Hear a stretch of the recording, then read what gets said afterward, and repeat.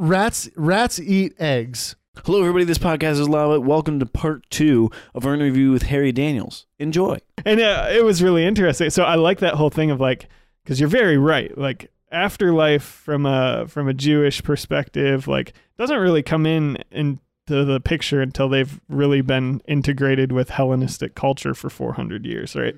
So it was an adopted idea with a couple of tiny roots in their own tradition, but developed there. One question for you. Yeah. Did the pastor know that you're... I ran it by him. Okay. So I just want to know. I was like, let's unpack that. So it was a sermon. So then the sermon... Why don't we believe in the resurrection? Well, so the whole point was going like, I know what you believe by what you did in the last 24 hours. So you show me your last 24 hours and I'll show you if you believe in the resurrection or not. I haven't met people who believe in the resurrection. Interesting. To this day, right? Like I've not met someone who walks around with the idea of like, no, we die and then we're raised back to life. That's an option. And so it was really a challenge to go like, if you believe, you're going to claim belief in this thing, like belief is your life. So, and see, we've been going to New Hope, in Bryan, church, and he gave one of the best Easter sermons I've ever heard. He said, there's 3 things you can believe. He said, you can believe that I think it was kind of like, there's no Jesus. He didn't raise from the dead. It's all just a story. Right. He did die. Jesus was a real person. He did die, and his disciples went and took him out of the tomb. Yeah. I've heard all these different options. This is the C.S. Lewis triad, I think. Or you 100% believe that Jesus Christ died on the cross, went to hell, or whatever, went to wherever he went, and rose from the dead on the 3rd day. Right. And he said, you can believe all 3. You can believe one of those 3 things. Right.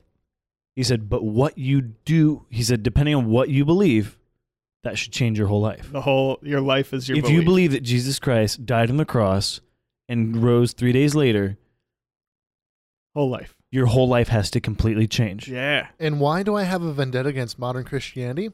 Those 3 things right there. Why?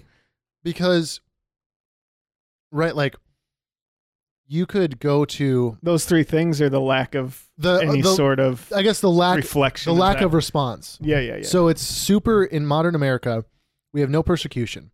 Like the maximum persecution is like, I'm a Christian, I didn't bake a cake for a gay couple, and I got sued. That's the maximum persecution we receive. In China, you get beaten and killed. In many other countries, if you are a differing religious belief from the like government ordained faith, you are beaten or killed in prison. Pick a list. And all throughout history, there are countries where that's been true. For the Jews, especially like the Russians, the Germans, just been a really bad situation for them for a lot of situations or a lot of time periods.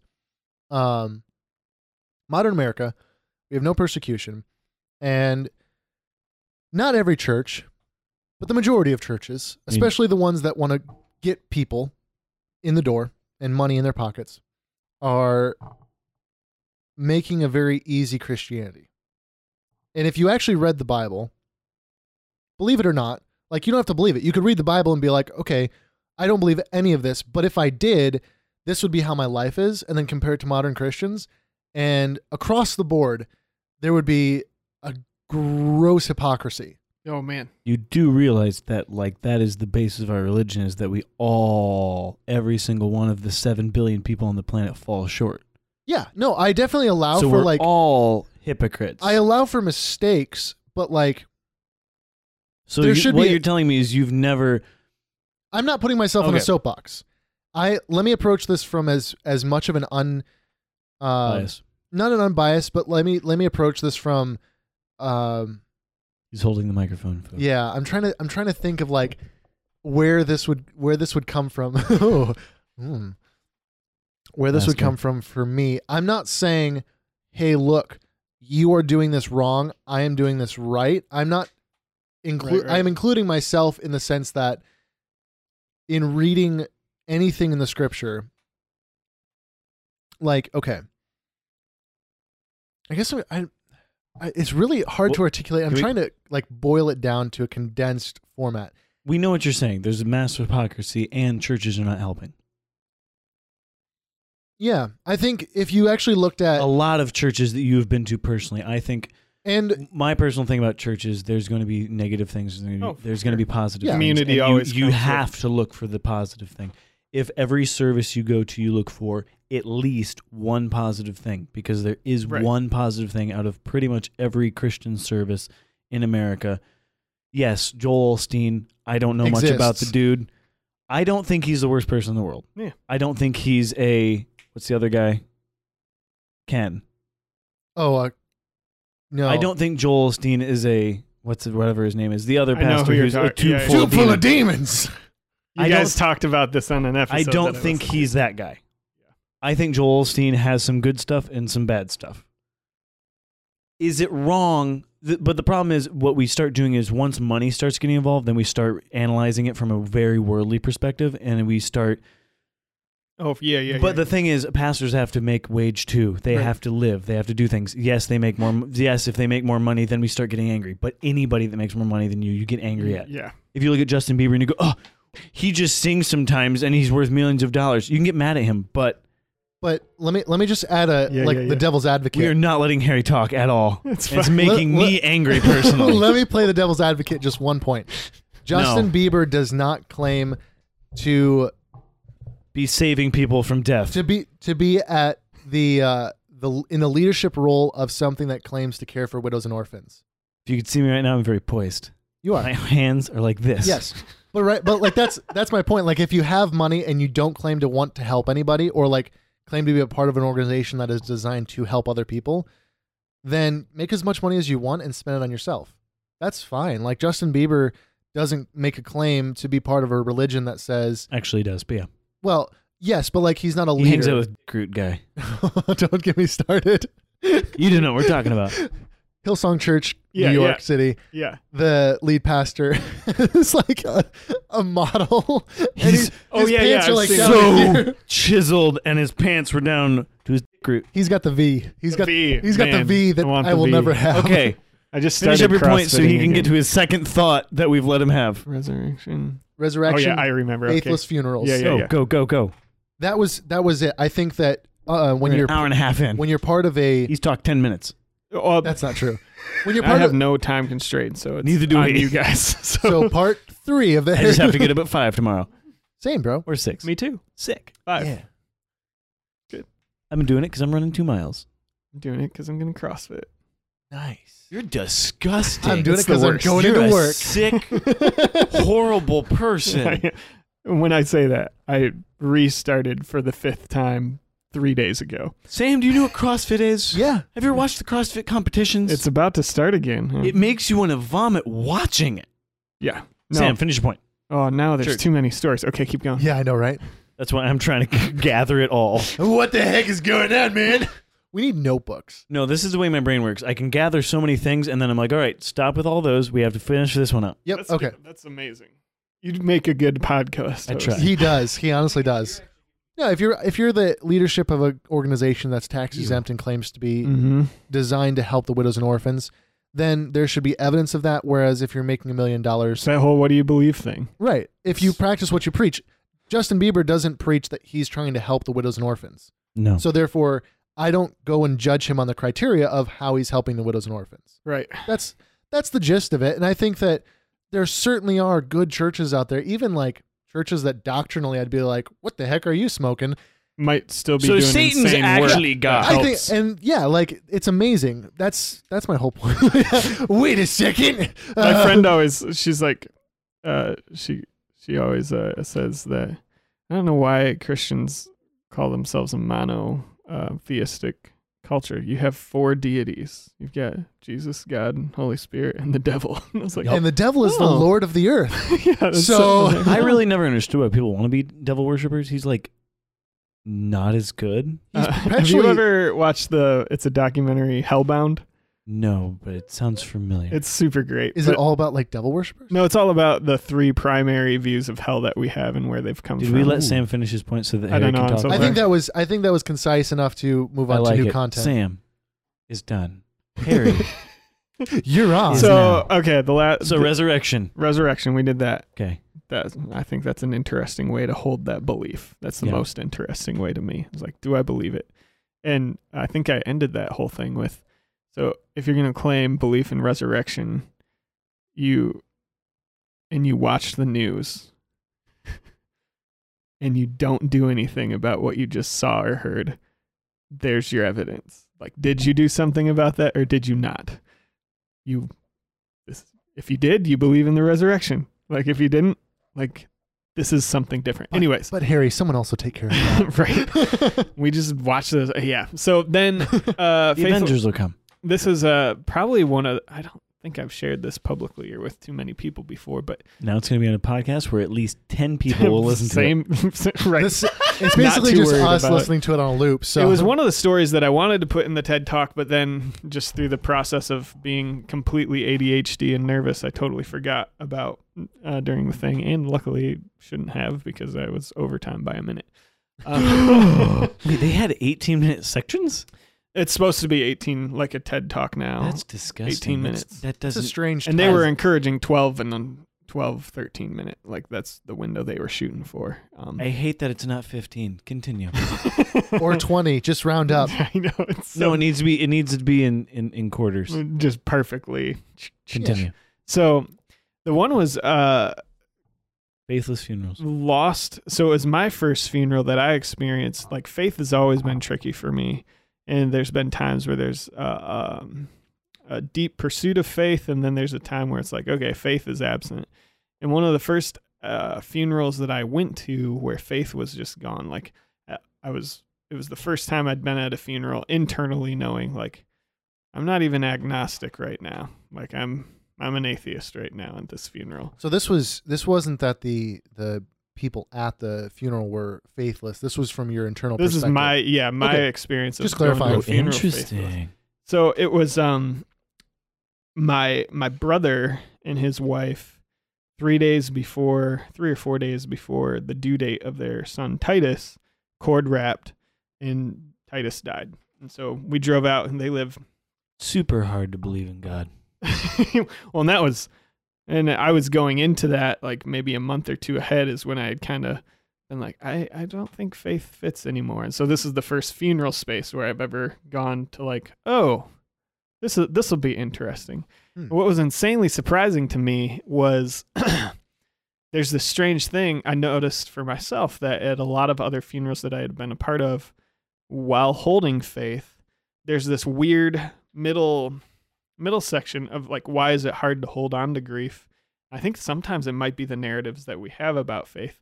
Some of that related to like the heaven conversation where it goes like, so I'm sad because I just lost this person, but I'm also supposed to be hopeful because I know I'll be with them in heaven someday. And not unless they were a bad person. But that never happens at a funeral. No. I don't know. Did they believe? Everyone goes to a better place. It's like, yeah. Just like Skippy the dog. Totally. You went straight to hell.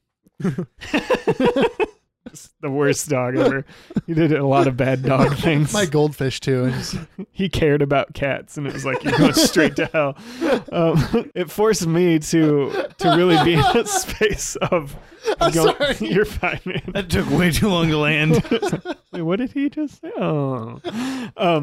So it forced me to be in a space of going like, this is the only interaction I get with this person. One, because 3 days early and is born still, right? So did you get to hold? Yeah, Okay. which is just such a crazy powerful. Especially when you see it's super powerful, and then when you look in your brother's eyes. Oh, geez. And if you look in her eyes, Yeah. especially, Oh. that You see it. that wrecks you. Yeah. It wrecks you as a person because And not just like in that moment, like you've experienced more death personally than I have. Yeah. But when my sister-in-law's baby died, and we went at like 1 in the morning, and Yeah. they were just both there, and Olivia forced me to hold her, their child Mavie. yeah, And I don't like holding babies, period. right. I'm just weird about it. But I held her, and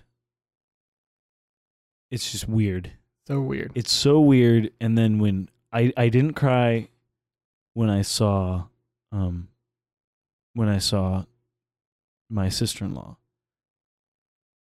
but I cried when I saw him because my brother-in-law is such a foundation. Just got it. He's there. And he wasn't crying. You could just see it in his eyes. Something shifted. Yeah. And you go, "Ooh, that's not good. That's a scary look." Yeah. Ooh. Yeah. So that's the closest death that is the closest to death I've ever been. Right. And so continue. I'm sorry. And just holding that person is insane. So it was the first time where I'm faced with this, like, this might be it. Like, this is the only thing. And so what happened was, and maybe not everybody experiences that whole tension of like, I'm sad, but I know I'll see you. And what that creates in me, or had created in me before up to that point, was an inability to properly let go or grieve the process. And so it's almost like, man, it helped me jumpstart into the grieving process super fast to go like, this is the moment we're in. We're grieving this person. And it isn't, that's where like so much of scripture is really interesting, that it's not afraid to really go into the dark places and not end with like, and then everything was okay. But like, well, if you go, don't read Leviticus. Or no, Ecclesiastes. One of the best examples of that is David was a man after God's own heart. Right. And just what we were supposed to do at funerals, according to Harry at least, what we're supposed to do at funerals, but seriously, yeah. They did that in the Bible with David. Yeah. They showed he was this young kid who went in and had his beliefs, and he went and killed the giant and chased after the Philistines and was crowned king. And then he was on the run from Saul, and then he became king. Then he slept with another guy's wife and had that guy killed. Murdered and thrown. This guy is a man after God's own heart? And what is this? And if I think it's Christians aren't perfect. Largely accepted that he wrote a good number of the Psalms, or there are Psalms attributed to him, I should rather say. I don't really know what the percentage is, but in those Psalms that there's Song of Solomon. That he wrote, there's of roses. Almost an ecclesiastical way of like, he's in these highs and lows. So he's writing in one moment where he feels like... You mean depression existed back then? Yeah, what? That just happened the last 10 years. This was these freaking millennials. That's him working through that, and it's not just being like, and he had faith all of his days, and he was completely confident and sure of everything. There's moments when he's just like, God, like, where are you at? Because like, this is not good. I'm in a bad place. Like, and then there's literally a book exactly about that, which is called Job. The book of Job is a great one of like, hey, you're grieving. Job grieved. What's the plural of grieves? Grievi. He grieved way more than you because he had way more than you, buddy. He lost all of that. Right. And then his wife was like, curse God and die. So good. And he still didn't. What? It's such a bizarre. Just makes you look like a pansy. Oh man, it's crazy. Anyways, so you were officiating a funeral. You weren't officiating that. No, I was just. You were not officiating. You were just attending, or so it was part of. So it was just me experiencing that space internally without anybody knowing, and it would almost made me go like, I think in the future, even if when I find faith again or something like. Funeral day, I walk in as an atheist, at least for 6 hours, so that I get straight to the process of like, this has come to an end. I need to grieve this person. There's nothing more. I need to, maybe not. It's like sleeping and it's black. But at least for the ongoing relationship, right? Like, which allows me to actually enter into the loss, and it doesn't keep me in this weird limbo state. And even if you assume that there is some great glorious afterlife, it just to add to what you had already said, it's like, it is, even say you're reunited in that place, it's the end of a dynamic. Right. And you'll never get that dynamic back. If you're in heaven and you meet this person again, it's not like, hey, what's up? Let's go to the bar, hang out. It's like, no, this thing is done. Yeah. Yeah. You know something worse? There's no bars in heaven? No.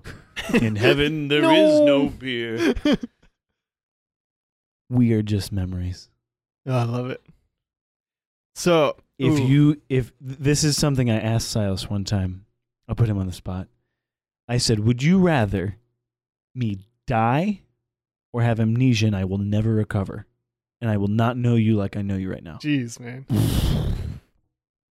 We would have to start over, and I'm a 22-year-old that doesn't have a memory past the age of 5. Yeah. I can talk, I can do things, I'm fine. Build new memories, but we don't. But I don't history. know who you are. You are a stranger to me. And he said, I think I would rather you die. And there's a lot of we are just memories. It's insane. That's one of the hardest stories I've listened to. I've listened to some podcasts where someone who I like had a relative, not theological. It's philosophical analysis of like tragedy. I listened to a young man who that's why people have faith, so they can just go, whatever. Faith, whatever. Right? Yeah, totally. This is my crutch. Yeah, I don't want to think about it. I don't have to actually deal with anything. It can help.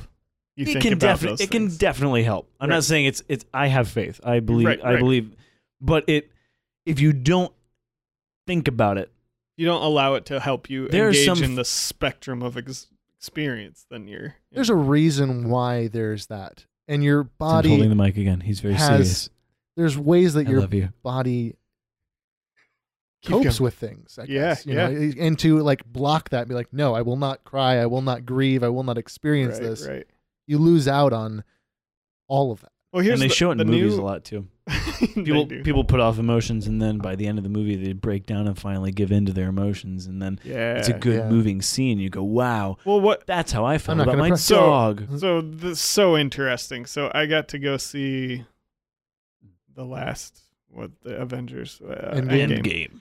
And I thought there was this really interesting thing that happened when Iron Man dies. Spoiler alert. If you haven't seen it, you're lame. So. Dumbledore dies. Snipe kills Dumbledore. Sorry, gang. When that one main character dies. But no, when Iron Man dies, what happened in the theater, and I'm watching the movie way after when it came out, because I wasn't. And so is everybody else in the theater. Yeah. Everyone there with you was not a nerd. And or like. And I'm not sure what the early reactions to it were, but in that funeral on that day, there were sobs audible in the room. And I think it's been 10 years building an experience with this person, quote unquote. Right. That but what is that? Why the sob to the person that we all know that's a character? It's a fictional character. And I think a lot of it, it's part of the funeral problem, because we don't get to tactilely engage the emotional experience of someone passing in these spaces. And so when you get like a Princess Diana dies or a Michael Jackson dies, all of a sudden all of culture says it's okay to grieve. And so they're not actually grieving Iron Man dying. Mm-hmm. Like they're holding the pain from the people that they've tried to experience. And this is where they get to live it out and let it out. I think that's what's happening. I like that. I like it, but it sucks that it's a necessary thing right now, because it doesn't have to. You could actually do all of that work with the people who mean the most to you. No, you're not. You're supposed to buck up, buddy. Right? Yeah, they're in heaven now. You're not allowed to be sad. But unfortunately, that whole industry is it's a service industry, and it needs to be an experience industry. Do you know why they can make billions of dollars on movies? Because of a stupid thing called emotions. It's not stupid, but it's a thing called emotions. Better yet, they can help you experience real life emotions when you could just have them in real life. Yeah. Dun, dun, dun. And so I think it's important, because then I go do you want a meaningful relationship? No? Well, we have an app for that. We have a movie. But I think, so there is a good part of it too, though, because without those super meaningful, visible stories, that's all the more undealt with stuff that people are carrying around. But I really don't think it's Iron Man dying that makes people cry. It's the fact that they lost a friend or a parent and it's this is the place where or it's goldfish okay. and they were 5. Right. You don't grieve stuff. It's the baby bird I found, and it died. It's so sad. I will say children, that's why Jesus was so... Yeah, they're the purest form of human. They don't have that wall up yet, and it's great until also you get super annoying. The guy who goes, "Buck it up." It literally just takes the one person to suddenly just like walls up, tap the glass, and it just shatters to pieces. Because maybe it's the way I've been raised, but normal functioning life can't go on. Right. If we don't buck it up sometimes. I burned my arm. Totally. I can't sit and grieve me burning my arm. Forever. I have to continue work. And so there are moments where we do need to buck it up. Yes. But not all the time. We do need to let loose, and especially as a straight white male, or as a male in general, you need to express yourself. And I understand that. My tear ducts dried up. Yeah. Yeah. There needs to be a space where they're like, because you're a straight white male. Yeah. And you have no emotions. Buck it up, buddy. I don't know. Yeah. But no, there should be like a space. The other thing that is just troublesome for me that I'm working on is I am a very opinionated person. Heck yeah. And a lot of times I think... That's why I piss off Sam, because I'm not. But I am. Yeah, but I also think I piss you off because I have an opinion. Like, exactly. Like if I, like, so the church... Because you're wrong. The church thing, like when I have a very strong opinion about something, I don't necessarily posit that I am correct, but I have a very strong opinion about it personally. Yeah. And then I voice it, and I'm like, am I going to, like, not that I'm not afraid of getting flack for it. But I'm really afraid of people hating me for it. Yeah. Sam is continually afraid that he's going to lose Silas and I as friends. Not you guys. I just don't want to seem like I'm a jerk. Dude, I mean, you'd have... Not to even you guys, just to the audience. Yeah. I don't think I'll ever lose you two, hopefully.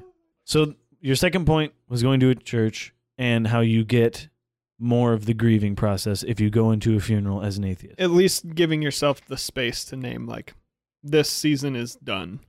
Right. And so maybe you don't have to go in and experience it as an atheist, but for a time to actually allow the pain to set in, because it's like, it's painful. I think there's a lesson for anyone, like spiritual or not. Yeah.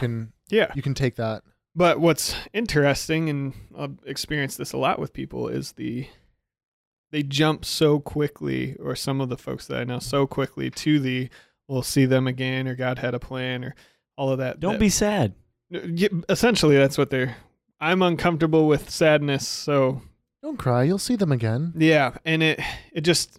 Please stop crying. It creates such... Please stop crying. Can you imagine? And in a sense, you're hearing that all day on the day that you've just lost this person.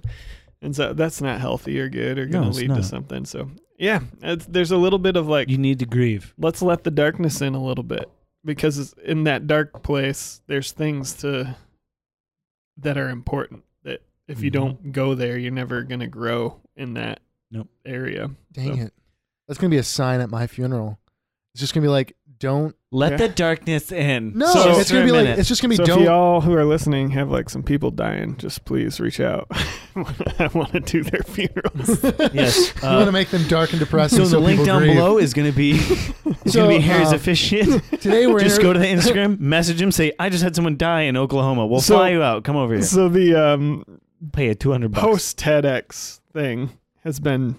What was the crowd's reaction? That was going to be my question. Well, it's still happening. Like, even with some of the people who were there, that I'm still getting like DMs and Instagram, like via Instagram and Facebook, of people saying things like, "Hey, 7 years ago I lost my sister, and your talk helped me understand that again." And then I had people. That's awesome. I've had people since then who've gone like, I lost a brother or friend a year ago. So like telling me about the past, but now even there's been somebody who said like, I just lost somebody, and some of the language that you offered has helped me figure out how to give something valuable to other people. But now then there's other people who are going like, hey, I'm in a tough situation that just it feels like a sort of death. What are your thoughts? And so just having those conversations with people has been super cool. That's awesome. I would, can I do that all day? That'd be super fun. I want to hold all's death and pain and grief. Like, I want to hold that with you and help you hold it. You gotta have an outlet. Right. So that's kind of what then, but then the idea afterwards is just going like, funeral industry really hasn't been innovated in a couple hundred years. Do you realize that like ton of places haven't been innovated? Again, yeah. Viking burning in the ship funerals. Super cool. Think about it. That package only cost $1,500. But specifically around the idea of tactile visitation space. Yeah. Mm-hmm. I would love to be doing that as a set. I love setting up spaces. I've always loved doing that and creating an environment and an atmosphere and then guiding people through that. And so now that I'm not working at the church, it's going like, what's the next step? Harry Daniels, funeral director. Harry Mary Barry. There we go. But it'll be spelled as all the names, right? Harry Mary Barry. Did that take a second, It Sam? took a second because it took me a second, but I didn't react the same way. I went, You were like, that's stupid. Don't name it. No. I was like, I don't know what I was thinking. I thought Mary as in happy and Barry as in the fruit. And then I went, I thought Mary as in the Oh. name. I haven't considered it that way. I thought Mary as in someone's Magdalene. name. you've and thought about Barry this as in Barrymore. the perfect amount of time. Harry Mary Barry. That's a phenomenal. Instagram handle, right? Dude, Bro. that is your business Mhm. card. Probably not, but it'd be fun. No, you would get the right clientele if that was your Well, handle. Here's the thing, I think the most interesting, I love doing weddings. Yeah. My favorite thing. This year I just added You always read out of Proverbs? no. Although I haven't done an overtly religious ceremony in a while. I had some friends who just got married and they wanted me to do their wedding, and so they had some religion is insane, faith is so important to them, and so they're like, we want to do a reading and we want you to read the reading, right? The 1 Corinthians. So in my wedding ceremony, I really try to say things that people have never heard before. What is this guy doing is almost what I want people Who is this guy? Yeah. But whoa, who is this guy? I'm thinking about my I'm going to invite him relationship. to my next TEDx. So they're like, we want 1 Corinthians 13 read. Love is pain and love is kind, that whole thing. I was like, okay, we can read that. What am I going to say that's never been said about this chapter before? And I've tried to think of it in the past. At the rehearsal, we're going through everything. What is the Driving home, and all of a sudden, I was like, got it. So I read 1 Corinthians. I don't like the laugh. That's the scary part. I got it. I read. I'm going to ruin this wedding. So love is awesome and all, but you're going to hate each other some days. Harry, Mary, and divorce. You're going to want to punch her right in the face. So That's where my card comes in. read 1 Corinthians 13. Love is patient, love is kind, blah, blah, blah, blah. At the end, I'm just like, if this sounds like it was written by some hopeless romantic single guy who'd never been married, it's because it was probably written by some hopeless romantic guy who had never been married. And it was really interesting. It connected so deeply with some of the couples who had been married a long time. They were like, they're like, my single friends are freaking idiots. why are they doing this today? But just that idea of it's not that simple. It's not that idealized. You ask a 30-year-in married couple to rewrite 1 Corinthians 13. Guaranteed they do not come up with anything that looks like the current 1 Corinthians 13. Maybe write the idealized version, but love is way messier and tougher and grimier than all of that. When you break it down to its very core, which is basically what 1 Corinthians is love is really hard. Insanely hard. Continue loving someone. That's why divorce is such a huge industry. Yeah. Because people find, I don't love you anymore. Well, did you love him in the first place? Totally. Interestingly enough, Sam's getting a divorce. no. This is news to absolutely everyone. The weddings that read that, I would say probably a good majority of them are some religious Christian, Judeo-Christian wedding. And the statistics for divorce is roughly the same in churches, if not higher. Right. So it's tricky. It's interesting. Marriage is tricky. Yeah. But it makes me I do want to do a I wedding. guess I didn't really have a point to say with that. So this is my differentiation with people are like, marriage is so hard. No, it's not.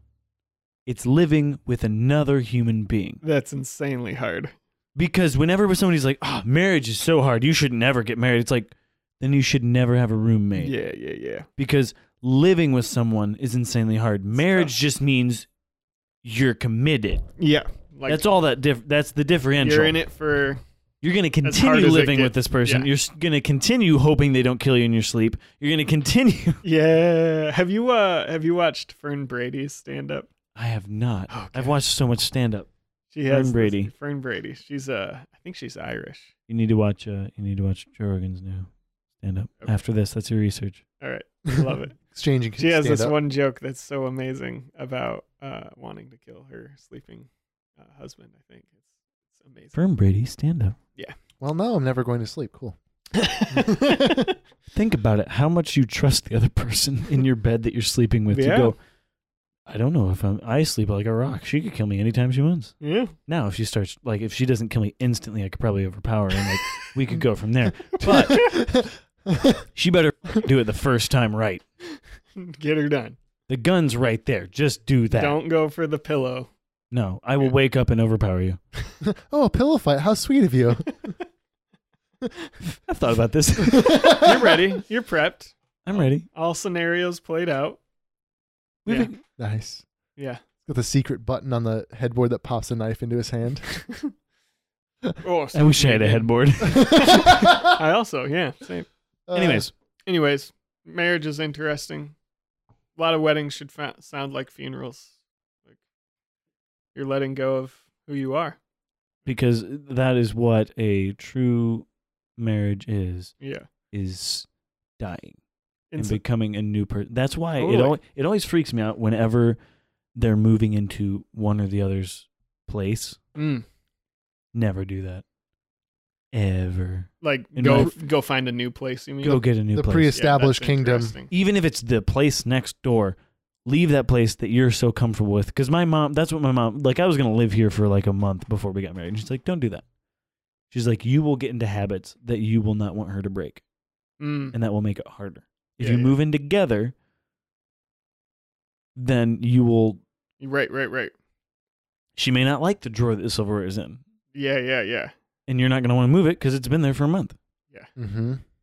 So that And would it be my. takes guys forever to relearn where silverware drawers are. I still Uh-huh. don't know where it is.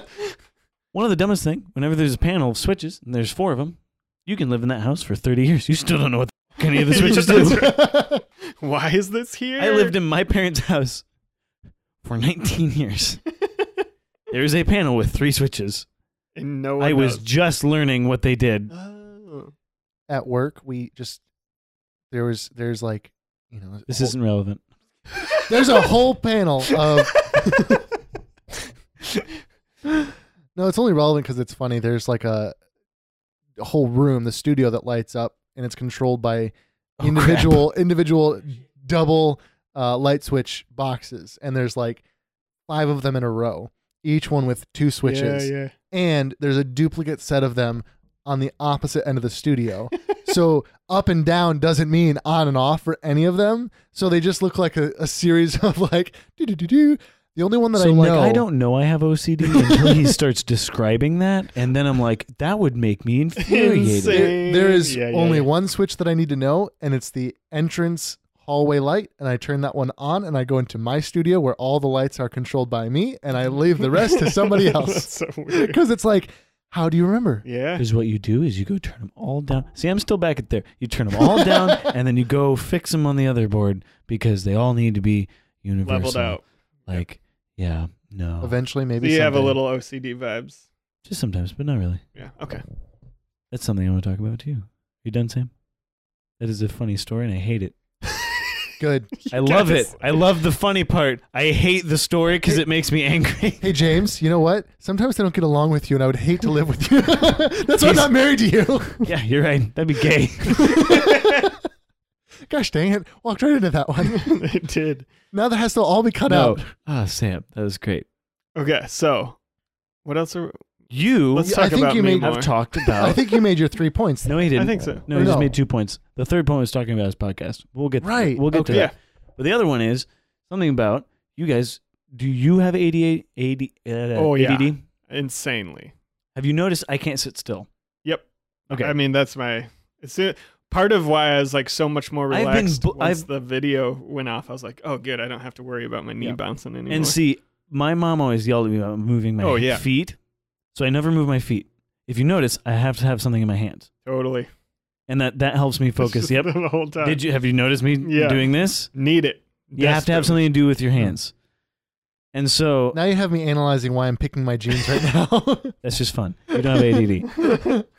I have different. I don't know. Were you diagnosed or no? I've never been. I've been to a doctor like 3 times. Right. Why would you go to a doctor? That costs money. Totally. But anyways, okay. So tell us a little bit about your ADD. How did you know you have ADD? How do you know you have ADD? Yeah. How early did you know? Let me say that. You said ADD, ADHD. Same thing. Explain that. In current, kind of the most recent or last 5-10 years, ADD and ADHD, it all falls under ADHD now. Okay. So some people might still identify as ADD, but whenever someone's getting diagnosed with whatever that is, it's always ADHD right now. Okay. So attention deficit hyperactive disorder. The way I found out, so right out of high school, I got that job at a church, highly creative, very hands-off, got to work with one of the coolest people ever who was like, yeah, that's one of the interesting things about church jobs is that they feel extremely entrepreneurial with none of the risk. Like you get to show up to work today and you go like, what needs done?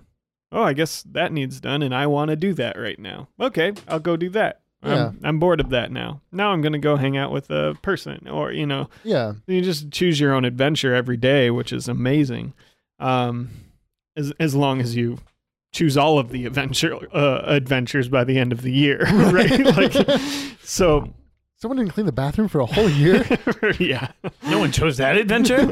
Well, that was the other thing I super lucked out at is the first job that I had. It was a whole church staff. Like there were 6 or 7 people on staff all the time, each with kind of specialized roles, and so it was in just all I had to worry about was youth ministry, and that was it. Like I didn't think about that. It was very well delegated. And it was teen youth ministry, so it wasn't even like... So it was super well delegated. Yeah, right. Down to the age. Yep. So that's awesome. It was great. Not a lot of youth pastors get that. No, I can't imagine. I think that one of my struggles at the farmhouse was like, I was technically in charge of 0 to 18-year-olds. And it was like, woohoo! I don't. That's an age difference. Plus all the other things. You're learning to walk. And that wasn't You're even learning my primary. to date girls. Right. Yeah. And I'm supposed to hand you a framework for understanding a library of literature gathered over 3,500 years. Cool. Like, well, little Timmy.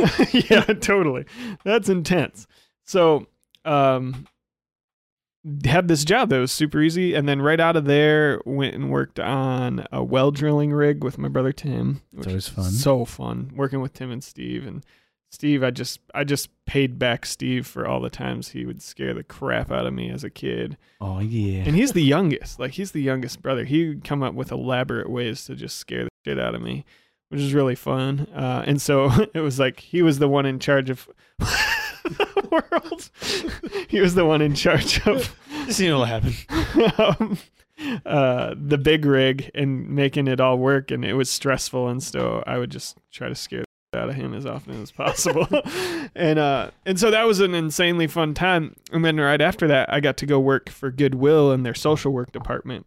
And their social work department is primarily funded by government grants. Mm-hmm. And so with government grants comes a lot of reporting and billing and just documenting you had to document, I think, every 10 minutes of your day.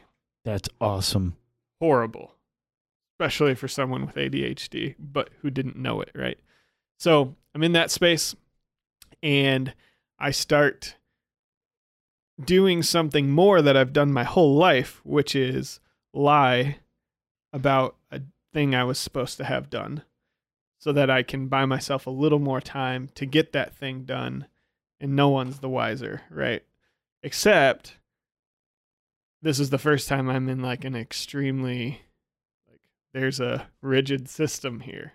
and there's a lot to document and report. And so it'd be like, oh yeah, did you do this? Yeah, I'll go do that. But on the way to go do that, somebody else would say, did you do this? And be like, yeah. And then forget about this one, right? Because it was like, yep, it's out of my brain now. So it's a very common coping mechanism for people with ADHD to lie about things that they perceive as small. But then if you get in an intense enough environment, you can't keep track of it all. And so eventually it became like, I've had the realization like, this is all going to collapse here in a minute if I'm not. So did you get officially diagnosed then? So I went to my boss and I said, hey, this isn't working. Something is strange. I'm not acting within what I perceive to be my character, but I'm like totally out of bounds. Here's what's going on. And he said, dude, we'll figure it out. We have this employee assistance hotline. You should call and talk to somebody and see if you can get help. And it was like you can meet with a professional counselor 12 times on any one issue. Cool. And I was like, sweet. So I go, and the lady I met with, I kind of describe a little bit of what's going on. And she goes, were you homeschooled? Yeah. Like, did you have like highly creative jobs right out of high school? Yeah. She's like, yeah, I've diagnosed like 4 of you in the last 2 months with ADHD. And I was like, well, no, you can't do that because I grew up hearing ADHD is just bad parenting. So if you're going to tell me I have ADHD... You're telling my mommy did a bad job. Yeah. And I love my mommy. Coconut oil. It was more like fix that. Coconut oil. I need tangible, like, lavender. Put me through the rigorous testing. Like, I don't want to just be like, I don't want to just trust you on this. I need to see it. And so I had to go through some testing. Actually, the guy that you guys just interviewed, or maybe not just the one before that, the idea of, in that I've discovered a dyslexia with numbers. Mine's very specific where the middle, the numbers. So if there's a 1,245, I'll switch the 2 and the 4 almost every time. If I'm not paying attention, right? I already forgot what I said. So. 1,244. So I wanted to sound cool. Once I got that you do sound cool. diagnosis, there was a huge relief in me because I realized that although lying is it's not moral, it's not a good thing, there wasn't a deep core moral issue as much as there was a way I've been thinking or the way my operating system works. So like it relieved a lot of shame, and shame has its uses and should be utilized at different points. Yeah. But when there's no question and there's no exploration of the shame, it can get really destructive and kind of... And there's different words for shame. Totally. And the words matter. Yeah. Because there's conviction. Yep. And then there's guilt. There's just like the shame that is just like, I am a horrible person. And if that's the narrative you tell yourself every day, like I did, self-deprecating, you're gonna make horrible self-fulfilling prophecy eventually. Yep. Like, you're gonna something we don't realize is our words have power. Yeah. And the ones in your brain about yourself, especially so. Yep. Like that's why I think I don't know if this is true, but something that I've heard is that psychiatrists will tell extremely depressed people every day, go in the mirror. Every day you need to be exercising and eating right. Those are 2 things you need to be doing just as a normal human being. Totally. Just to function totally correctly. Like I'm doing it. Yes, Mr. Mountain Dew. I had a healthy carrots and celery and then Sam brought chocolate. Anyways. Yeah. It was good chocolate. It was super good. But one of the other things is lie to yourself in the mirror every day and go, you are awesome, you're beautiful, you're great. Yeah. Lie to yourself every day in the mirror, and eventually that narrative will flip. It might be true. Yeah. And so that's something that I don't know. I've never been depressed, and so that's ruined me because my wife deals with anxiety, and her anxiety makes her feel guilty, which makes her depressed, which makes her anxious, which makes her feel anxiety, which makes her feel depressed, which makes her feel... And I just sit there and go, what? Just buck up and go through it. Yeah. Back to our earlier conversation. Totally. Well, and that's interesting too in this whole conversation, especially about death. I was just reading this article and saying like people with depression do have they can easily dive into it wasn't infatuation with crazy circle with death, but they're more willing to engage in that conversation about. Well, death is an ultimate end. Yeah. And so at that point, you're just ending this misery that you've been dealing with for so long. Depression is interesting. I pretend to analyze people. I'm a plumber.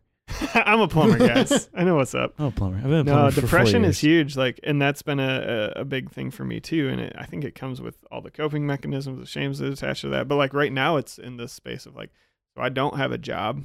I'm not sure. I have this idea. You're a straight white male. You're not providing for your family. Right. Yeah. There is something to that, man. Like, yeah, boy. And then I ran out of Adderall 3 weeks ago. Sick. And Adderall's. You should bring me some. I'll buy it off. No, that's mine. I need to buy some Adderall. It's amazing. But I ran out 3 weeks ago and called to get the prescription. Sorry about that. The prescription refilled, and they were like, "Hey, the doctor you were seeing is no longer with us, so we can't actually fill this." So I hit, oh man, I'm not going to have the thing that takes the giant soggy wet blanket off of my brain. This is going to be interesting. And it got super dark, like real fast, where I was like, oh my gosh, I am in depression mode 11. This is bad. And I was like, I don't even remember how to deal with this without this thing, which is scary to me. And it's scary when you are addicted to a substance that you can run out of. Yeah. Yeah. And there's not been a withdrawal feeling, but there's definitely that feeling of the blanket never coming up. Like foggy brain is something that I'm experiencing a lot. But it was like, I know the solution now. And it's like, you need to exercise. You need to go back to CrossFit. You need those endorphins. You need the adrenaline. You need the extreme stress on your body and tearing your muscle. Totally. But in the depression, my thought line 5-6 days ago was, okay, the solution is you wake up at 5 a.m., you go CrossFit with Aaron and Mike, and you're going to feel better. And it was like, I don't feel better. I don't want to feel better. I don't want to do the solution because of how dark it is. And so that's where it gets really strange. And I don't remember why I think it was just like, eventually I got to the point of going like, I don't want another day that I feel like I go through the day and I don't live in my own life. You can go CrossFit. Go feel the pain. If I'm going to be self-deprecating, it better be to get out of my bed. Right. So I'm hitting that point with my weight. So ended up doing that. And it's like, I've CrossFit on Monday this week and on Wednesday. And all of that pain, actually, the soreness especially, it's interesting how it roots me in my body and doesn't, like, the pain is over here now. Now it's not so much up in this one spot.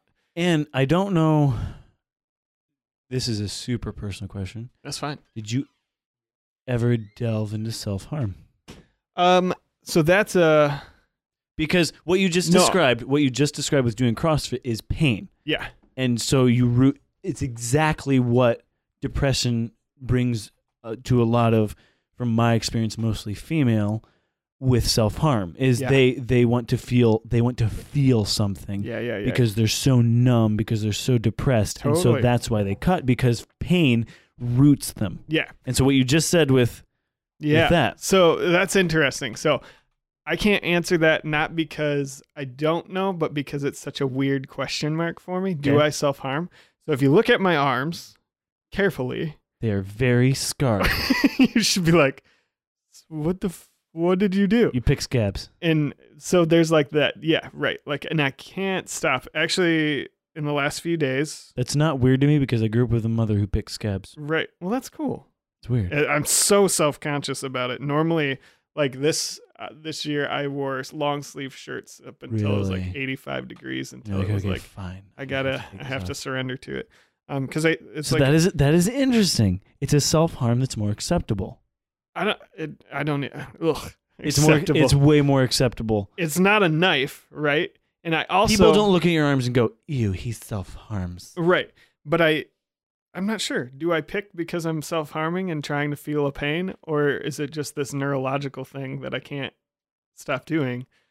But it lives in both of those worlds somehow, and I haven't explored it enough yet. I should probably. Did you pick your scabs more when you were depressed? Oh yeah, it's super easy. So at that point, then Yeah. it might be delving a little bit into self-harm. Right. Depressed or bored. Yep. Yeah. So it's a strange thing that It's a very interesting. Self-harm is a very interesting. Self-deprecation, self-harm. Yeah. When you're ruining yourself, it can do several things. Mm. When you do it verbally, it can be funny because you're bringing yourself down to make other. Sometimes it can be woe is me. Sometimes it can be you're tearing yourself down to build somebody else up. Totally. And which is super fun. And it's super fun. You're like, oh, well, this guy. Look at this guy. Yeah. Look at this guy. I'm nothing compared to him. I'm a piece of trash compared to that guy right there. Which is true. Look at Sam. He's a beautiful man. Nicest things he's ever said to me. No, it's not. I've said way nicer things to you. Probably. I've also said way meaner things to you. That's also true. You've also said way meaner things to me. We're analyzing a relationship. Anyways, I love it. The self-deprecation is always it's always fun because there are people. It has to be the state of mind and where you're coming from. I'm very happy with myself. I like myself. It's amazing. But according to my wife, I've been a lot less happy with myself because I've gained a lot of weight in my hips and stomach. And now I don't like myself anymore. Interesting. So the physicality. So this is I'm like a something... very physical person. Yeah. And so now that I'm not as good looking as I want to be, right, I started running. From Monday to Thursday, and I'm like, I have just nonstop. Yes, nonstop. I'm running right now. Monday to Thursday, but I've been doing it every morning. Good for you, man. And so I'm like, I need to fix this, and she's been getting mad at me that I haven't been fixing it. Yeah. This was a whole thing. Anyways, interesting. Back to ADHD because I still don't understand. No, I'm all in on this conversation now. Okay. Interesting. This is the closest thing to depression I've ever gotten to. Wow. Yeah, it's weird coming from someone who's never been depressed. Yeah. It's fun because I lived with someone who experiences depression about once a month. Okay. Or more, right? Depending on what's going on, and so it's allowed me to experience things more, a little bit more intimately. Get some of that lived empathy. But I can still self-deprecate with liking myself. Yeah. Anyways, that's so It's interesting. I also can hurt other people's feelings, which I've done before, very easily because you don't live with that. No, and you don't realize. I don't live with depression. That state is. Yeah. I also love bringing up extremely touchy subjects, which is super fun. And it's good for podcast land. It's great. It's perfect for podcast land. So helpful. And Silas and I had a conversation apparently a long time ago. I said to him, Silas, we have had such a wonderful background with two parents who loved each other and us. Yeah. They both believe in Jesus Christ, and that has put us at a very, very extreme, steep advantage over, I would say, at the most 90% of everyone. You just have this stable. We are so confident in ourselves, we could destroy anyone we want. Just crush them. Because I don't know what you could say to me. Yeah. The funny thing is, though, I want to add. Sam's going to add something that's going to crush me. No, definitely don't want to. I don't want to. Definitely don't. Because you know what? That's the person that I turned out to be the opposite of the two of you. And that's why. The same context. Same context. Right. Same lineup in terms of I'm the youngest. Yeah. I'm in a 2-parent household. You grew up basically an only child. Yeah, ish. I grew up with probably closer siblings, more like Silas, because Silas had like siblings that were around. And it's interesting because you felt guilty? Question mark? No, I have always been the insecure, lacking confident, tag along third wheel. Gotcha. And same context, but like in terms of like, obviously there's definitely differences in terms of like how we were raised and parents and, you know, things like that. Our dads actually hugged us. Yeah. Ouch. That's a chord. He made a joke that was very serious the other time about his dad not hugging him, and I was like, "Wait, is he being serious?" I don't remember that, but probably. Sorry. No, I mean it's interesting because like in the context of being friends with the two of you, I was perpetually jealous. Like you guys were cool, you guys were confident. I don't think I necessarily realized that you were confident, especially when we were younger, but I was like, you guys were cool. So like cool then meant confident now. So my concept of like not being able to recognize words like, oh, they were confident, like the deeper meanings, you guys were cool. And so I was Harry, not cool. The guy you met when you first came here, Josiah, he coined what I believe is the perfect description of me. And other people have also said it's the perfect description of me. He said, I am the absolute nicest asshole he knows. That's tricky. He said, you are the nicest asshole I know. He said, you're super nice, but you're real. Yeah. And then my wife delved into it further. She said, assholes are different than jerks. Yeah. She started breaking it down. She's like, jerks are intentionally assholes. Right. But you can be an asshole unintentionally. Totally. You know, anyways, one of the things that I always wondered, and I've always wondered this. Sam, do you have ADHD? I don't think so. I sure do, if you haven't noticed. I've actually considered going to therapy, a therapist, just without having a specific like tick that's cueing me into there being a problem. I definitely know that there is, but like not a disruptive one. I don't necessarily have something that disrupts my day-to-day life that would cause me to go, but I'm just like, I'd love to be analyzed by someone. Yeah. I just would like to know and explore your brain. Yeah. I don't think I have that a completely unbiased party. And that part of that is like, okay, so someone has looked at you, James, and has said, okay, you are the nicest asshole there is. Someone called me shallow once. I took that very personally. I remember that. I remember you telling me that. It was interesting. I don't think I'm shallow. I don't think you are either, but it took an element to get to a conversational place. Gosh damn plumber. It takes a conversational it takes a vulnerability to get to where you are actually not shallow but not superficial. So like you are like you'll have a conversation with anyone for the longest time about really interesting stuff, but it took me a while to actually get to what you thought and what you believe. Because that is my defense mechanism. Yeah, you're not shallow. You're thinking about those things, but it takes a while to get those to be revealed. On the drive here, I had to go, remember, you're going on a podcast where they're going to be asking you questions. You don't get to hide behind all the questions. But the worst part is, Sam, we're talking more than him. No, it's fine. No, I know. But think about it. If you were on your podcast and you were talking more than your guests, how would that make you feel? Oh, yeah, I'd be a little weird about That's how I am right now. It's totally fine. I know it's fine. What I love about going, like, just stroking the ego, I guess, would be when I listen to your guys' podcast, I wish Tim and I could...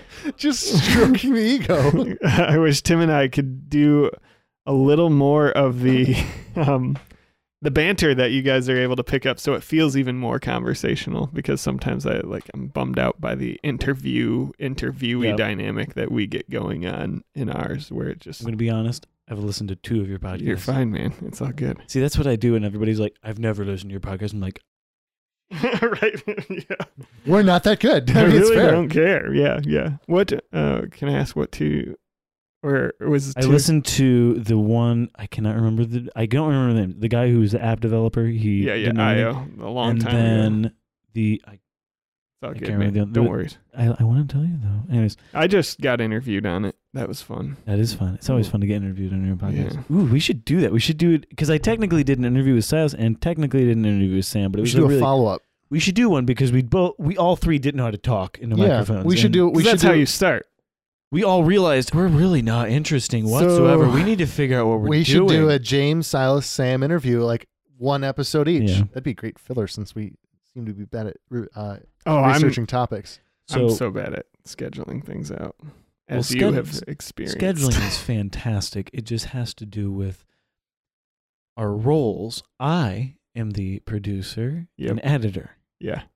I don't do any research. Yeah. And our social media handle and a bunch of other things. So you do the podcast. I do the podcast. I rely on Sam and Silas to bring the content. To bring the content when we're doing a subject. Yeah. Which is why I like interviews. Because we don't have to bring the research. We can bring up things about our pasts and bring up things that are interesting that people listen to. This is so boring. Anyways, to me, it's boring. From a standpoint, it might be boring for the audience. That's too, what I'm going with. In. That's why I'm saying it's boring. It's boring content. I'm enjoying this conversation. Add the also if you want to hear about podcasts. If you want to hear about podcasting, it's a super fun thing. There's a lot more to it than you understand. Totally. Did you know that a computer cannot handle more than one USB mic unless you downloaded an Isn't app? It annoying? And unless you download an app, and then it can support 2, but not any more than that. So then you have to buy a very expensive audio interface in order. Scarlett. In order, you have to get the Scarlett. But if you want 4 microphones, this is the A. I mean, how much did that one cost? I think this was like $250. I got it on eBay. I got a super good deal. I got a dumb deal on this thing. Yeah, because like the solo one is like at least $200. I got it. I've been scouring. I think our whole setup is about $800. Yeah. $900. Yeah. And I keep adding to it slowly. My whole setup was, hey, Steve, can I have some extra audio equipment? Thanks, bro. Connections. Anyways, so we are 3 hours in. Are we 3 hours? Almost. So ADHD. Yeah. You went through a bunch of rigorous tests. That was super helpful for me to actually acknowledge, like, okay, this is a thing. I have a problem. Yep. And super freeing, but also experienced another sense of like sadness. Like, this feels like I have some cards stacked against me. You're out of Adderall. That's where I was out of Adderall, and so that's why I started CrossFitting again. It was like, I've got to move. Like, if I don't, this is going to get even darker. And remember, everybody, when you're 85, don't just sit. Be a farmer until you're 85. There you so go. You're that skinny little tiny guy that can pick up an entire truck because you'll live to be 100. Right. And smoke 50 packs a day. That's the real key. It keeps away a lot of, the toxicity, and it keeps away other toxins. Exactly. Yeah. Because that's not the If smoking. your cells are dead, they can't get infected. So if your cells are already dead, the cancer doesn't want them. But that was something I noticed because my grandma lived with us for about 6 years. Is when she stopped moving. It's just a human nature thing. Yeah. When you stop moving, you deteriorate. Yeah, man. Mentally, physically, totally, emotionally, and so that's very interesting. Moving. So it'll be good to be doing this. What's your CrossFit? You did it Monday. What did you do Monday? Monday CrossFit? Was 5. Get ready to throw up. 5 rounds. So, I have it in my phone. Oh, sick. 1 sec. Oh, cool. He's like. So what I've been doing as a workout is there is a track outside of town or just outside of town, and it's 8 rings. I guess that's normal. And what I do is I do 10 push-ups, and then I run around the center ring, and then I do 10 more push-ups, and I run around the second ring, and I do push-ups at each ring before I start them. Yeah. And then I do 1 finishing up, so I do 90 push-ups, and I think it's about 2 miles. Good for you, man. I mean, I kind of hate you because I do jumping jacks in my Sam, living room. I did it a month ago. Yeah. And then I didn't do it again for a month because I wanted to die. I love you, James. And then this week I got really discouraged looking in the mirror, and I said, okay, 5 a.m. and go do it. #relatable. And so I've been doing it. And today I missed it because I woke up because we went to bed at like midnight so last night. Interesting to me. The idea of like self-deprecation. The thing is motivating people, because I've talked to different fitness coaches, one fitness coach, and they said different things motivate different people. Yeah. Some people need that. You're a fat piece of shit. I hate Get out this there body. and work. You need the drill sergeant. Get out and work. Drill sergeant Some people to push need you. No, you're doing good. They need encouragement. So what's your CrossFit? Well, regimen? I was just gonna say my motivation there is always brain. Like I'm so much more creative whenever the exercise. I'm not creative. I don't buy it. Okay, so Monday was 15 kettlebell swings. What is a kettlebell swing? Is it it's that thing, and you're just standing. How heavy do you have? I just did 35 pounds because I've not done anything in forever. I think the normal one is. He just said he did. Sam Shoemaker. Have you ever lifted 35 pounds? Yes. How many did you say? So you do 15 kettlebell swings. So what's a kettlebell swing? You swing it up and through your legs. So you have 35 pounds and you do it 15 times. How many times? And then it's supposed to be, I think 55 is the prescribed weight. Cool. Then you do a 15 calorie assault bike. Which, have you guys ever done an assault bike? Judging by its name, no, because I still have legs. It's the trickiest, dumbest. You get on it and you're like, oh, good, I get to ride a bike. But the way the gears work on the pedals is like, there's this metal bar here. This is great podcast content. And then the pedal actually is here. So you're constantly behind wherever you're pushing with your foot. Sweet. You can never feel like you ever get up to speed. And so whoever designed I'm just that, angry. whoever designed that, probably is a lineage it's a of 15 calorie. So you burn medieval You have to torturers. burn 15 calories on that bike. And What is the equivalent of burning 15 calories? torture? Cool. I don't know what the equivalent is. And so you do that for 5 rounds, and you're halfway done with the workout. So 15 kettlebell swings. Yeah. How many times? 15 times. Yes, but those are 15 reps. reps at 35 pounds is what I did as the wussiest member there that day. And then you have to do that how many times? And then you do 15 calorie burn, and you do that 5 times, and you're halfway done with the workout. I mean, already you're a Navy SEAL compared to James and I.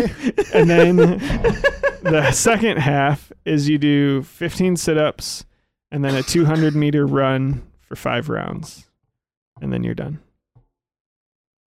Wednesday was an 800-meter run with then a 95-pound push press 18 times.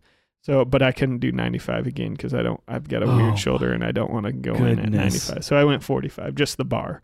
And you're supposed to do that for 3 rounds, and I made it through 2, and I was like, I'm gonna puke. Yeah. So I said, I guess Harry made it 2 rounds today, everybody. Sorry. Okay, so then there's a question that I have. Yeah. Is there I don't know if science is there like a scenario where this is like the opposite of healthy for your body? Because it's a very rigorous workout. Is there very like rigorous? I mean, is it the opposite of good for you, like long term? Yeah, I think I mean that's that whole like if you go into anything too intensely, or too much. I mean, when I look at body types, which is rare for me to care about body type, but when I do, I only like women with thigh gaps. Super important. Whenever I like anorexic women. This is called the heroin chic look. There we go. That's an actual term in fashion industry. I want a crack hole. Yeah. That sounds okay. It's bizarre. So, is it unhealthy? Yeah, I'm sure you could engage with it in unhealthy ways. What it does for me, though, if you've not read, if he starts wearing sunglasses upside down on the back of his head, then it's unhealthy. Yeah, right. Or if you show up and we meet each other and I say CrossFit in the first 20 seconds. There's you that. saw like how's it going Instead, today? CrossFit? he says depression the first 5 seconds. You're right. CrossFit's the best, guys. You just got to get on it. Where I think it's interesting, The Power of Habit is an awesome book, and in it he talks about figuring out your keystone habits, the habit that holds so many other ones that just happen naturally, and blazing new pathways through your neurons. For sure. Have you read it? It's so good. No, but I've heard different things about how habits work, because that's a thing that you tell 13-year-old boys in some classes. Do they? I don't know. Homeschooled. They tell you that if you're. I was also homeschooled. They tell you that if you're like addicted to porn. Yep. Yeah. Because it's a neurological pathway. It becomes a habit, so you have to break your habit over 30 days. Yeah, talking about porn. Right. That's my favorite movie. This podcast just went full circle. End it here because it's not going to get better. This will not get better. It's get worse. We haven't even covered his podcast. Gosh. If we need to stop, we can. But No, we don't. It's just That'll be a nice closer. this is gonna be like a 4-part. Sorry to take up No, your do not be Like this sad. is the fact that it's this awesome is why it's I'm this long. complaining, but I'm not. Okay, that's cool.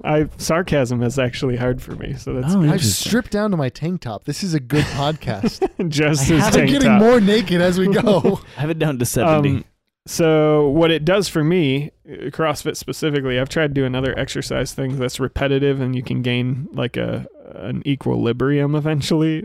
And this you cannot. Like I was easily reminded like, oh, that's right. I never don't get to be not sore. Like, did I say? No, I'm you didn't always say that yet, sore. but that's. I'm just, there's never going to be a day now as long as I do it. Because with like running, if you run a mile every day, then you continue running a mile. Then You once build you up conquer that, then you do 2, and then you start getting to a point where your leg muscles and your other muscles, the running is no big deal. Mm-hmm. What I'm understanding from CrossFit is they go, "F you, buddy," and you feel horrible all the time. Yeah, it's just constantly working different areas of your body. Like today, we're going to be working your eyebrow muscles. The first day I ever CrossFitted, I showed up to the gym. I went through the warm up and was like, I've never worked out this hard in my life.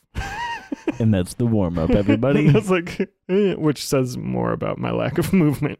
Yeah. But editing a podcast does so that. then I do the actual workout and it's push press actually. Mm-hmm. And I remember the bar going up. And then I remember being on a beach and feeling insanely euphoric. And then I remember my friends yelling, "Harry, are you okay?" I had passed out with the bar over my head and fell on a concrete floor. My friend barely caught the back of my head before it hit. He saw me going down. And I just, done. That was day 1. Day 2, I show back up and puke my brains out. Just losing it. So what happens for me when I CrossFit sounds fun. It's the best. Can't wait to do it, man. So what happens for me, so like you're right, I was drinking Mountain Dew tonight. That's because I like sugar a lot. The problem is I'm going to be working out in the morning and I'm going to doing a workout for sure that will punish me for whatever I ate today if I ate poorly. So like I'm going to feel the pain of that. And after 3 or 4 or 5 times, like I go like, okay, I guess I'm done eating horribly because I don't want to puke again. So that's crazy. And so then it also triggers like creative energy, creative flow state. It triggers like I get home, actually take a shower and brush teeth and like get ready for the day. I'm like, oh, the girls aren't up yet. I'm gonna go do my That's just journal. Getting up early. That's always great, getting up right early. before anybody else and having that quiet space. And so, but for me, it always triggers like when I'm in that mode of the CrossFit thing. It triggers so many other things. It sets in a health. good routine. Yeah. So it's horrible. Don't do it. Yeah, I've been talking to a friend of mine who wants to get into CrossFit, and then he showed me the CrossFit. What is it called? The CrossFit competitions. CrossFit Games. Yeah. They changed a bunch of stuff. Watching it made me nauseous. Yeah, dude, those guys are.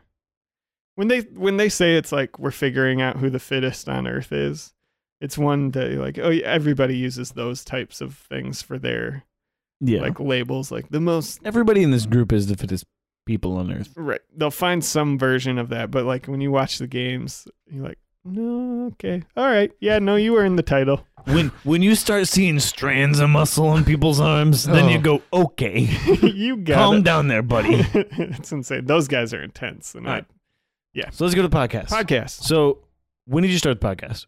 Started the First podcast. of all, what is your podcast called? The podcast called This'll Get Better, and that came out of me and Tim talking. Just that idea of for people who have things that they're trying to make and build. It seems like without that underlying belief system, it's not going to work. And I'm experiencing that right now ever since May 31st. Like I have not had that belief system in my head about the things I'm trying to make.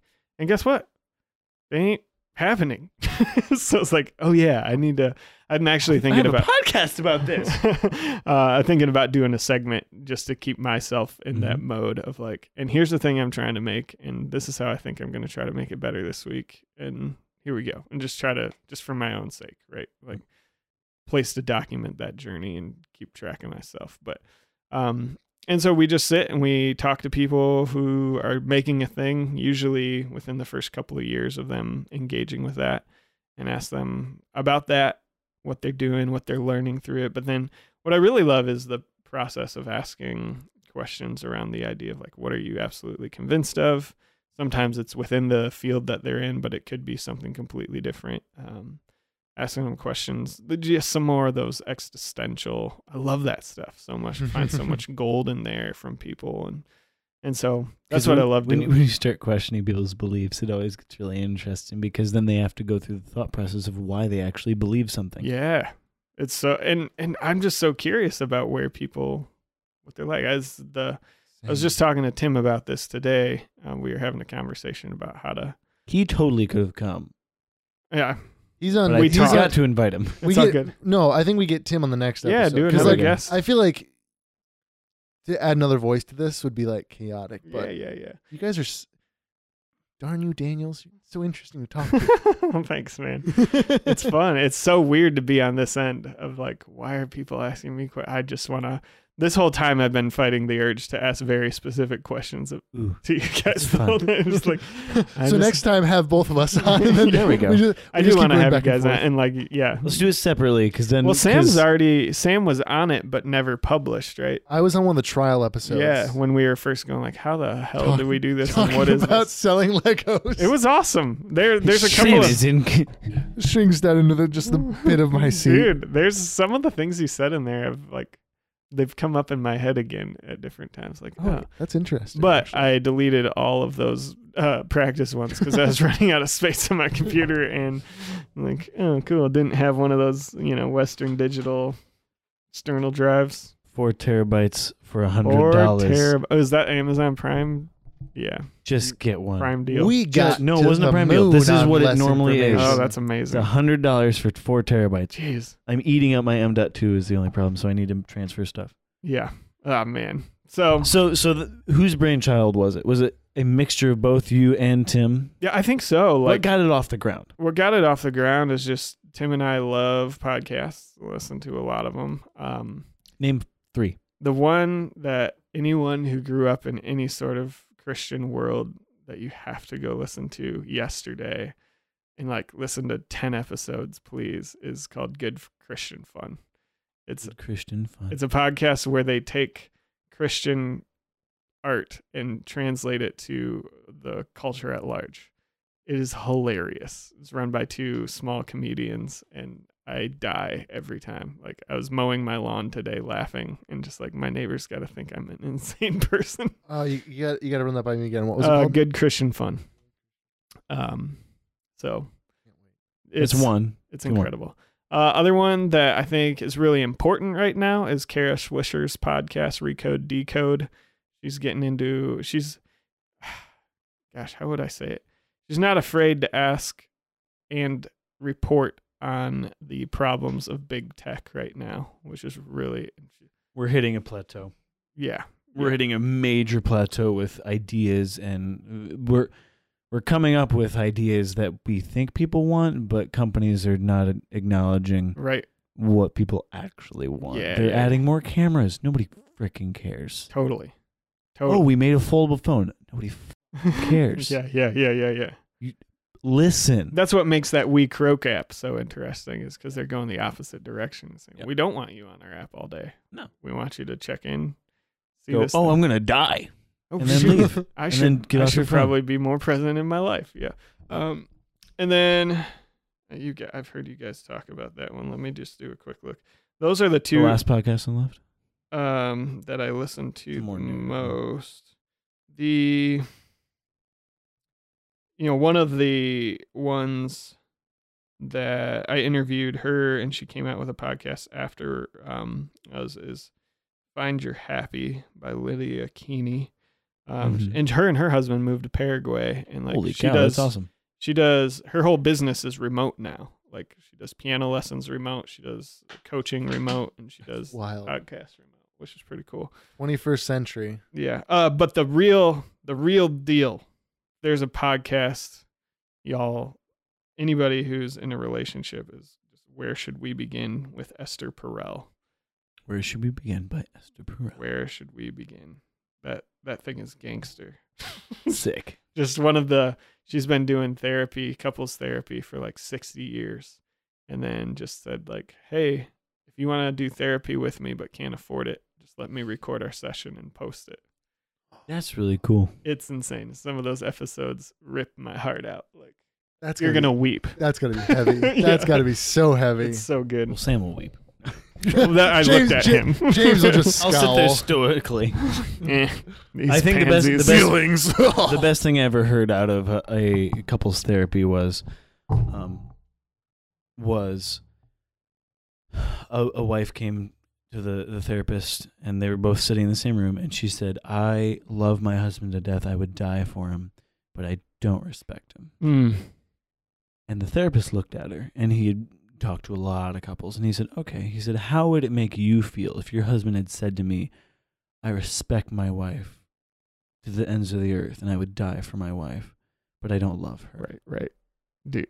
And she went, "That would break my heart." He said, "That is the equivalent That's what you just of said. what you just said to him." Right. And it's based off a book, The Love and Respect book. Yeah, and that is foundational to any relationship. I'm not saying married couples. I'm saying any relationship. I am 80% certain that I got that book as a wedding present from your mom and dad. Oh yeah, they were gifting it to everybody. I think I got 2 I think it's copies. a good book. Like I appreciate it. I just think it's funny. Like yeah, talking to you about the book.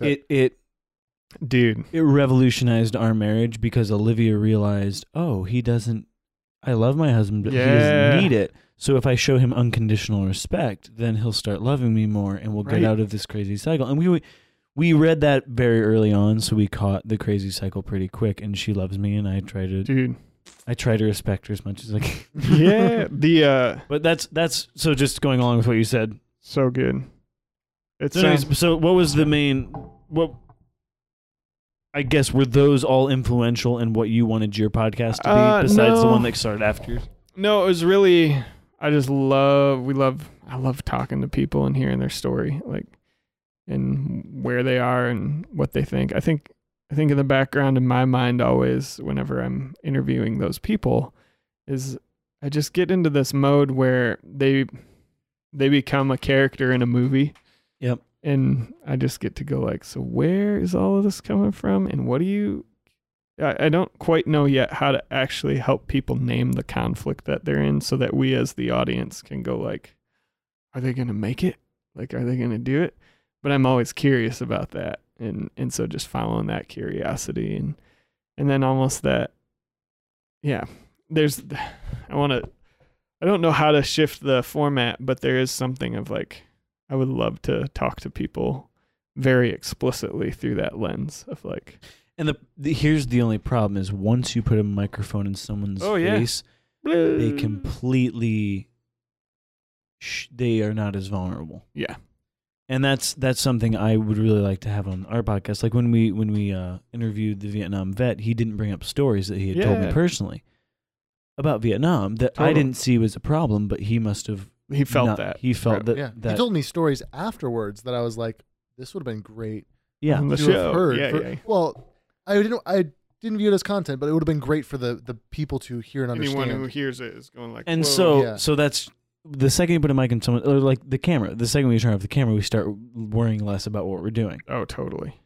Because especially as a content creator, you go back and you look at yourself and you go, why did I do that? Yeah. Which is important. It's a good thing to analyze yourself and critique things that are not good, but everything in moderation. Oh yeah. So let's get really, really boring. Yes. Technically, how did it start? Like tech wise, how did that work out? Because I want to know your story about how you got to where you are. Yeah. So I started with going to my brother Steve, who has lots of audio equipment. It's like, I really want to get Tim and I have this podcast idea. What do you think? And do you have any equipment we could use? And he said, yeah, sure. And he brought over a black bag and he's like, it's all in there. You went, can you show me how to hook it up? Cause I don't know, Jack. Steve's always been my sound engineer guy for as long as I can remember. Like, he just knows that stuff. And so showed me it and then gave me, one of the access codes to the program. So he uses Studio One a lot. So I edit and record and all of that stuff inside of Studio One. I have a seat that my cousin and friend graciously let me use to Adobe. So I have the Adobe Cloud, so I can use anything. So nice. So I used That's what I wanted. I tried to share it with somebody, but then they were like, "And we got everything downloaded on 2 computers already," and so it's going to create an issue. Are they really using both computers at the same time? You know, no, they're not. Dang couple photography editors. I think I know. Having 2 computers trying to work on stuff. Stupid. Anyways. Dumbo. No, it's cool. But so then started editing on that, learning that. Then it was, how do I get these things posted? And Anchor had just come out when it was, I haven't used it in a long time, but when it first came out, it was like, whoa, this is cool. Mm-hmm. So I thought I was going to use that platform, but at the time they were having trouble getting things into the iTunes library or Apple Podcast library. And so where can people listen to you? Apple Podcasts, Google Play. Is that a place? Yep. It should be most places. Spotify is on there somewhere. Nobody listens to it on that though. I have people that do. Yeah, it's super rare. I'm like, who listens to podcasts on Spotify? Silas was like, you have to put our podcast on Spotify, otherwise I'll never listen to it. And I'm like, you don't listen to it anyways. Yeah. So the platform that I went with was Simplecast. Okay. I love Simplecast so far, and it's just, they make it super easy in the sense. I'm using Podbean. Yep. It's super easy as well. I tried SoundCloud, but I didn't like the pay structure that they had. Like, hey, so you're gonna pay us $1,000, and you get this many minutes of upload. And you go, excuse me, I'm doing a podcast, not music. Yeah. So your 3-minute soundbite of music doesn't really work for my 2-hour-long podcast. Totally. So ended up. I did the SoundCloud thing too, and I used up all my free minutes, and they're like, pay us $400. So annoying. Or X amount of dollars. Yep. So then Simplecasted it. They made it super easy, and I like their system. They just updated all of that, which that's awesome. They have some pretty cool analytics and stuff. And then did you upgrade? I know analytics is fun. We have to talk about that too. Yeah. So have you upgraded any equipment? Have you bought any equipment? No. So far it's all been pretty. Oh no, I bought these headphones. Somebody gave me sweet $100 for my birthday, and I was like, I really need, because we only had 1 pair of headphones that were broken that Steve gave us. We had 2, but then he needed 1 back, and then he went and broke the ones. And I was like, Steve, dang it. So we were all using like our Apple headphones and stuff. Just anything we could find. So now I have 3 headphones. And usually I don't. Like if I like there's me, there's a co-host, and then there's the interviewer. We've tried doing a couple where there's more than that. And it's hard for my brain to be able to focus, like, because I go like, but both of you are here and I want to dive in. I don't know how to like allow there to be a group of interviewees yet. Yeah. So maybe I can someday, but I'm just like, I just want to. It sometimes works and it sometimes doesn't. All right, guys, thanks so much for having me. I have a spiel. It's been a blast. It's been fun. Thank you so much. Hells yeah. Mr. Harry Daniels for joining us on our first explicit podcast. Oh, is it gonna go explicit? I'm just gonna. Oh hell yeah! Yay! You can check us out on Facebook and Instagram for updates on what's going on, and who's gonna be on the podcast and whatnot. You can email us at thispodcastislava@gmail.com or message us on Facebook or Instagram. You can listen to us on Spotify, iTunes, Google Play, and you can watch a tiny bit of this podcast on YouTube because my camera ran out of storage. Yay! And Podbean for the 2 people that listen to that. So if you have any questions or topics you want us to cover, email us. And be sure to check out Harry's podcast and his officiate Instagram. And if you want him to officiate anything, be sure to message him there. Heck yeah. Thanks for having me, guys. Thanks so much for coming, man. It was a blast, and we will definitely have you on again. Would love to. Round 2. It'd be so fun. All right. Good night or goodbye.